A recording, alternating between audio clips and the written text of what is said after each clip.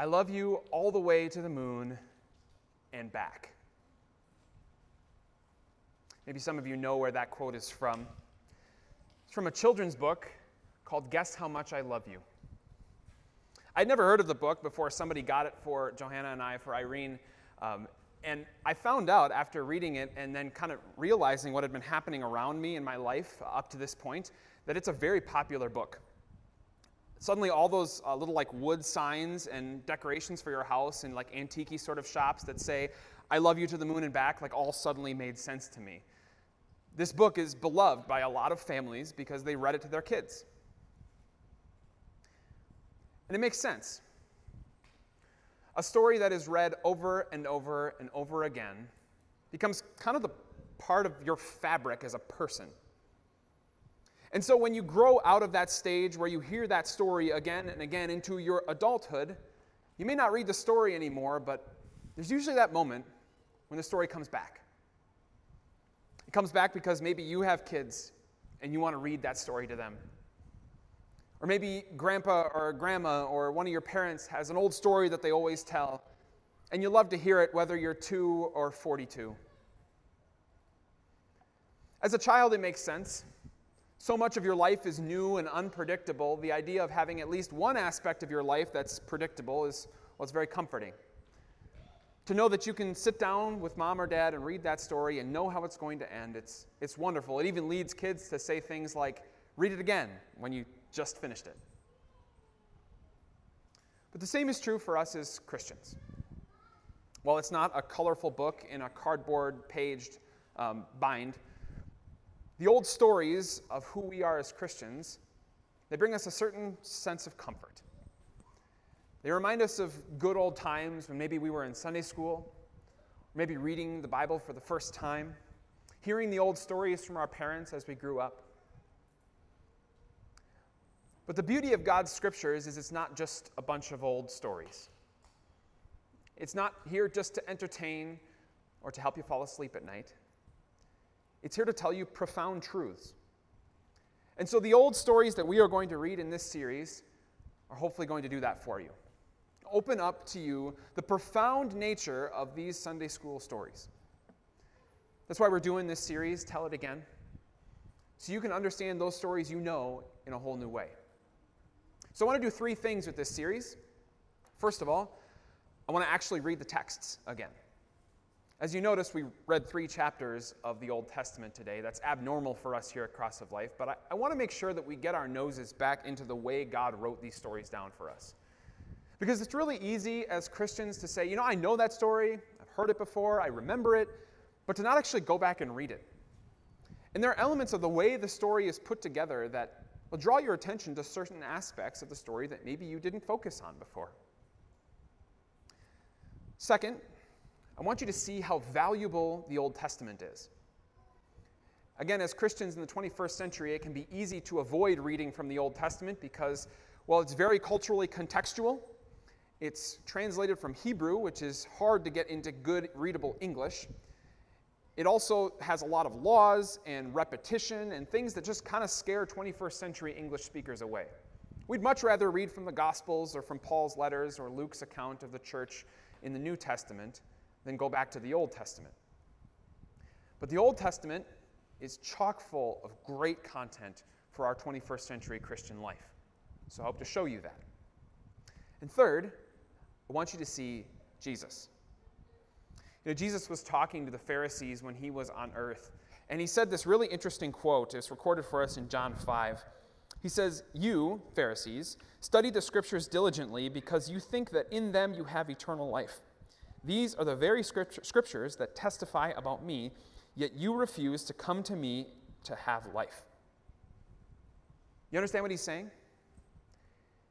You religious people who read the scripture every day, you think that knowing the scripture saves you. You think that knowing the stories saves you. You think that learning principles for how to live your life from those scriptures saves you. It doesn't. It's not enough to know the stories. It's not enough to know the plot line. It's not enough to know the characters. You have to know Jesus. And so if you read these stories and you don't see Jesus, you're missing the point. While these stories certainly did absolutely happen, they are real history that lead up to the coming of Jesus on earth, God has woven together a beautiful tapestry of history and literature to point us constantly forward to the Jesus who comes to die for our sins. Every story in the Scripture should turn your mind to Jesus. And so I hope we can do that in this series. The story that we're going to start with is the story of Noah's Ark, which we already read. But before we get into the actual text of the story and pull out some principles to teach you those three things, we have to answer some intellectual questions. Because the truth is, the majority of people living in this country do not think this story actually happened. They would say it's mythological, maybe it's a story to teach a principle or a moral, but it's not real history. They'll say things like, you expect me to believe that there was a worldwide flood, like that it covered every continent and every mountain on that continent. And you're expecting me to believe that the boat that saved those people from that huge flood was built by a guy and his 3 sons who had no engineering background with wood. And you expect that boat to survive, apparently, the worst storm ever. And you're expecting me to believe that in that boat was every species of land-dwelling animal on the face of the earth. Don't you know we have like millions of species? And you're expecting me to believe that the whole reason this happened was so that God could kill a whole bunch of innocent people? That's your God of love? Really? Well, I want to do 2 things for you. First of all, I want to give you a couple answers to those questions. And then secondly, I want to show you why my answers will never convince you. See, first of all, there are answers to those questions. How did Noah build that ark? Well, more than likely, as a wealthy man as he was, he probably had people who already worked for him in his house. And as a man of means, he probably could have hired more people. So it wasn't just him and his 3 sons working on this boat. It was probably tens, maybe even hundreds of people who were working on this boat. And as far as it being wood and being able to survive such a terrible storm as the flood, we have evidence of other boats, similar in size, built of wood that lasted even decades, like the Wyoming, for example, which lasted 13 years on the oceans. This ark only needed to last 1 voyage. It did not need to be seaworthy after that. Any damage it took, it did not need to have repaired. And how did he get all those animals on there? Well, first of all, the question is wrong. The Bible never says that Noah got all the species of animals into the boat. It says he got all the kinds of animals into the boat, which means he didn't need a pair of wolves and a pair of coyotes and a pair of poodles and a pair of wiener dogs. He just needed 1 set of dogs. You could probably put this into the category of the genus of animals, of which there are about, give or take, 8,000 land-dwelling mammals and birds, And if you take the average size of all those animals and multiply it out to that 8,000, 16,000, because he had 2 of every kind, the ark is actually generous in space for those animals. It's probably 3 to 4 times larger than it needed to be. And as far as the worldwide flood goes, we have fossil records that show that there seemed to be some major cataclysmic flood that happened about the same time in different parts of the world. We also have a fossil record that attests to the fact that there were a whole lot of animals that all seemed to die at the exact same time. And as far as God killing all those innocent people, you probably need to reevaluate your definition of innocent. See, human beings had broken the world. God had made a perfect world, and people had sinned.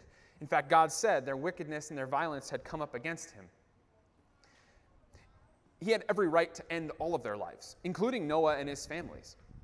And even though the Bible says that Noah was righteous and blameless in his generation, that is simply an attestation to his faith, not to his behavior. Remember, the first thing that Noah does after he gets off the ark is sacrifice to God, and the second thing he does once he gets off the ark is get blackout drunk. He's not exactly a good man. God has the right to take anyone's life at any time. In fact, the very fact that you're still breathing today and not dead yesterday says something about God's grace, doesn't it? It says something about what God is planning to do with you, bringing you to this place to hear his word again. All of these things have intellectual answers. And in fact, if you really are interested, you want to dig into more of the scientific answers, the biblical archaeology that goes into this topic, you can actually go to a website that's really helpful. Answers in Genesis is a ministry based in Cincinnati, Ohio, that does a lot of work with biblical archaeology. And you could actually go to this website and find all of their answers to the intellectual questions about Noah's Ark. But I'll let you know something. Nothing that you can read on that website, nothing that I just said to you, is going to convince you that this story actually happened if you're convinced it didn't. See, human beings have a struggle when it comes to things that they believe. We are very likely to take what we believe and put it up above truth. Say that what I believe is more true than actual factual evidence. This is usually the claim against Christians, right? Christians, you take your faith, you take your assumption that there's a God and he wrote this book and that it's all true, and then you go into the world and you look at all the evidence with that assumption. However, scientists, people who are far more fair, will go into the world without any assumptions, and then they will just test the evidence and come to a conclusion. Except that's not true. Every position, whether Christian or atheist or somewhere in the middle, is a faith position. Let me explain to you how this works. I am a Christian, and so based on the evidence of the creation of the world, my sinful nature, which is fighting against my conscience all the time, which gives me the understanding that there is right and wrong built into the world, and the level of literary evidence to a man named Jesus Christ who lived 2,000 years ago, who died and was raised again, leads me to believe that the God of the Bible is true and Jesus is my Savior. Now, to be honest, I can't really prove that. I can give you a lot of evidence. I can give you biblical evidence, I can give you non-biblical evidence, I can give you archaeological evidence, I can give you philosophical evidence. But if you do not think that evidence is valid, or you've decided that my evidence is wrong, or you simply have already decided that no matter what I say, I'm going to be wrong, well, none of it's going to work. But the other side is just as much a faith position.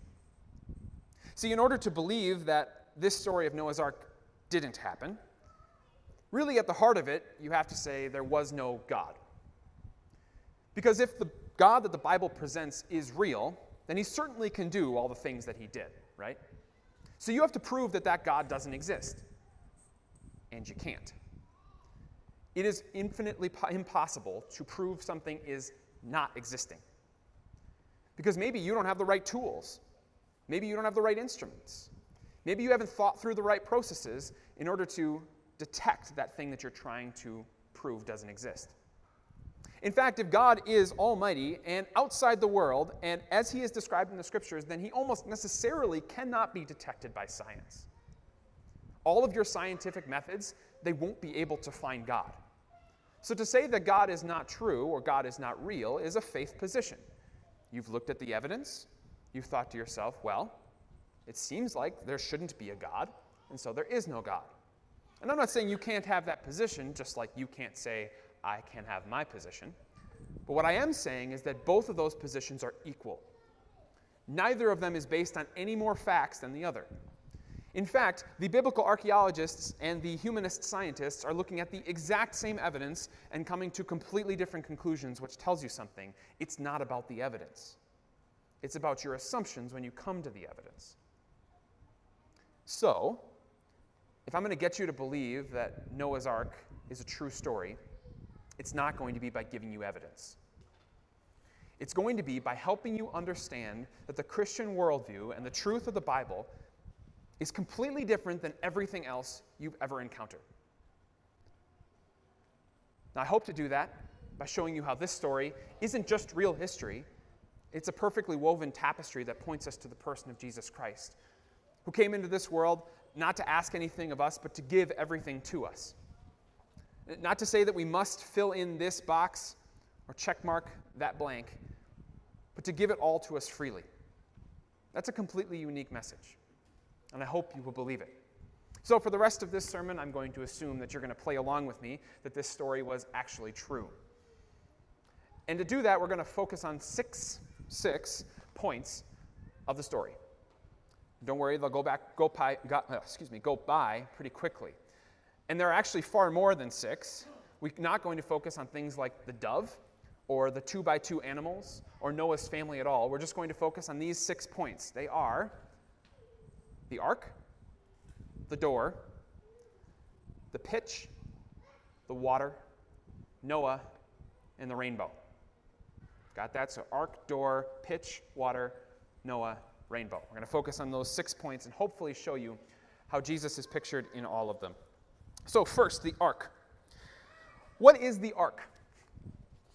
It is a passive container that absorbs all the destruction outside to protect those inside. It floats above the earth as all sorts of destruction happens below it. But it itself, while being destroyed, saves those who are in it. There's a verse in Romans 6 that the Apostle Paul records for us in the New Testament where he says this, "Don't you know that all of us who were baptized into Christ Jesus were baptized into his death? We were therefore buried with him through baptism into death, in order that just as Christ was raised from the dead through the glory of the Father, we too may live a new life. For if we have been united with him in a death like his, we will certainly also be united with him in a resurrection like his. For we know that our old self was crucified with him, so that the body ruled by sin might be done away with, and that we should no longer be slaves to sin." You understand what he's saying? When Jesus died on the cross, you were there. Connected by your baptism, you were crucified with Christ. You didn't feel it. You didn't experience the pain or the death, but you were there. You were inside him as he was battered and bruised and ripped apart by God's wrath coming at him from all sides. He floated above the earth, absorbing all of God's wrath so that humanity would not get any of it. And Jesus says that by your baptism, you are inside him. You are protected by him. You are contained in him. The ark symbolizes Jesus. If you are in Christ, then you're protected. God's wrath will not come against you. It will come, but it will not come against you. God's wrath will eventually destroy the world, but it will not destroy you, because all of his wrath was poured out on Jesus Christ on the cross. If you're taking notes with us, that's your first fill in the blank for today. The ark symbolizes Jesus. Second, we have the door. You know, if the ark was built today, it would not pass fire code inspection. It did not have enough exits for people to get out, considering the amount of beings on that boat. But God specifically told Noah to build it this way, with one door, only one way in or out, and as you heard in the text, the Lord shut the door behind Noah. Why would he build it that way? Wouldn't it be far more practical to have multiple doors? That way you can get all the animals in and out more quickly? Because God was trying to teach us something. He was pointing forward to the man who would eventually say, "I am the gate. Whoever enters through me will be saved. They will come in and go out and find pasture." There is only one way to God, one door, if you will, one gate. It's the person of Jesus Christ. Jesus said, "I am the way, the truth, and the life. No one gets to the Father except through me." There is only one door. Which maybe sounds a little bit ridiculous. You're telling me one Jewish man 2,000 years ago is my only way to get to God? Yes, that is what I'm saying. But think about how ridiculous Noah felt as he was building this huge boat with one door. It took him about 120 years to build this huge boat. And think about, you're 81 on a Wednesday, you wake up and it's raining, and you think to yourself, really, that's going to get me? That's going to save me? Yes, because the Lord said so. What God says is always true, and what Jesus himself, God himself, said is true. There is one way to God. And that door is not something that we find ourselves. It is something that God gives to us. He walks us through and then shuts behind us to remind us that our salvation is not because we chose God or because we did all the right things to get into God or that we have sealed ourselves into God, but that God has done all of that for us the whole way. He brought you to this place, to the door, the gate, Jesus Christ. He's been walking with you, if you've been here for months or years, continually walking you through that gate. And he will be the one who will shut the gate behind you as you enter the new heavens and new earth to be with him forever, in a place where nothing can hurt you or harm you again. Our next fill in the blank, if you're taking notes. The door symbolizes Jesus. Third, the pitch. The pitch, or the tar, was the sealant, right? On the inside of the boat, as Noah started to build the walls of the boat, he put this tar, this pitch, to seal the walls so that no water could get in. Interestingly, the word for pitch or tar is a word that is spelled exactly the same as the word for propitiation or atonement. Now, I'm sure many of you don't know what propitiation or atonement is, so I'm going to define that for you. A propitiation is like the paid-off debt. It is the amount that is owed to a certain person. The propitiation is the cost, the fee, the fine that needs to be paid off for some incurred debt. Atonement, you can hear in an at-one-ment, is to bring two things that are separate and bring them together. When a Hebrew would have read this text, he would have heard a pun. You don't hear it because you're an English speaker, but he would have. He would have heard a word that sounded eerily similar to propitiation or atonement. In fact, those three consonants in Hebrew get used, I think, over 50 times in the Old Testament to talk about God's propitiation, his payment of the sin debt that humans owe him by his own death, except for two places. Here, in the story of Moses when he's in his small little basket ark that's coated with pitch. What is the Hebrew hearing? He's hearing something that, at least in English, would sound a little bit more like, Noah built the ark and he coated the inside with forgiveness. See, the pitch is a picture of Jesus' death. The propitiation for our sin, the payment of our debt owed to God. God's wrath was floating all around us, and we made many mistakes which put gaps in our perfection. But Jesus has covered those gaps and sealed them so that God's wrath would never find us. If you're taking notes, that's the next fill in the blank. The pitch symbolizes Jesus' death. Fourth, the water. Water in and of itself is not that exciting of a thing. But a lot of water altogether, or water flowing downstream, or water pushed by wind is quite powerful. Because water has two characteristics that make it somewhat unique. It's forceful and flexible. A lot of water has the ability to bowl over a person or a car or a house, but it also has the ability to find its way into every nook and cranny that you can't even see. The water of the flood is similar. Because in 1 Peter 3, the Apostle Peter wrote for us that the water of the flood symbolizes baptism. He said, after being made alive, he, that's Jesus, went and made proclamation to the imprisoned spirits, to those who were disobedient long ago when God waited patiently in the days of Noah while the ark was being built. In it, the ark, a few people, 8 in all, were saved through water. And this water symbolizes baptism that now saves you also. Not the removal of dirt from the body, but the pledge of a clear conscience towards God. It saves you by the resurrection of Jesus Christ, who has gone into heaven and is at God's right hand, with angels, authorities, and powers in submission to him. See, at your baptism, God did with water exactly what he did at the flood. He wiped away all evil. He flooded you, every one of your nook and crannies, with a forceful, powerful word that made you his child, that forgave all your sins, so that you could live forever with him. The wrath of God should have come down on you, but your sin was washed away, in the same way that the water of the flood washed away all evil. If you're taking notes, that's the next fill in the blank. The water symbolizes baptism that saves you now also. Fifth then, Noah. Noah's an interesting character, isn't he? A man who is obviously righteous in God's sight, but not obviously righteous by his actions. And yet God calls him to do this amazing thing, this amazing feat of faith, if you will, to build this huge boat.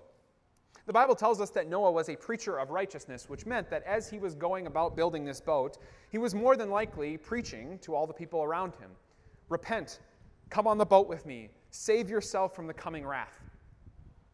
But you have to admit, his preaching was rather unsuccessful, wasn't it? He had 120 years to preach, and how many people came to know Jesus during that time?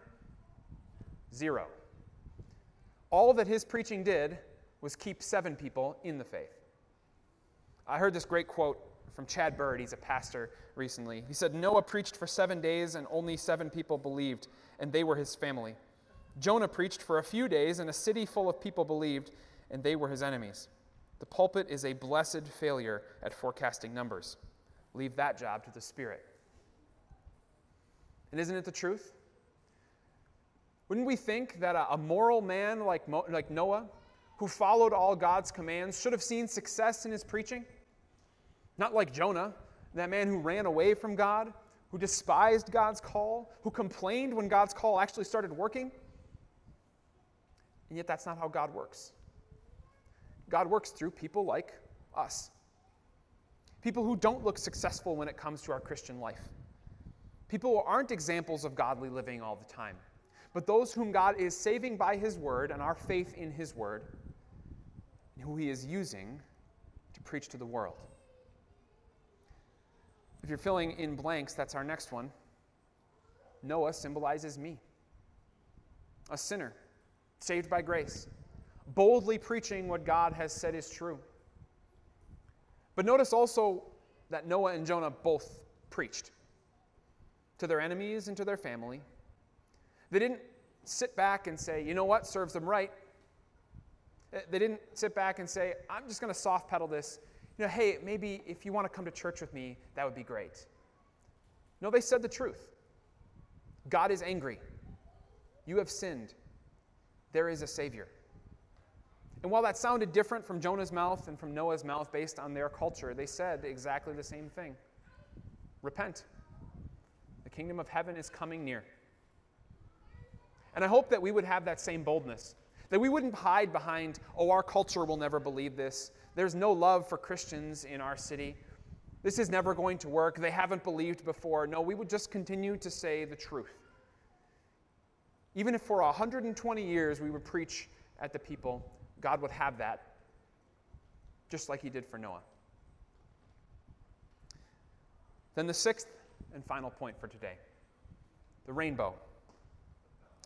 You know, the Hebrew language does not have a word for rainbow. It has a word for bow, as in the thing you shoot arrows with, but no word for rainbow. Now, it's very obvious to us that what God put in the sky is the rainbow as we know it today.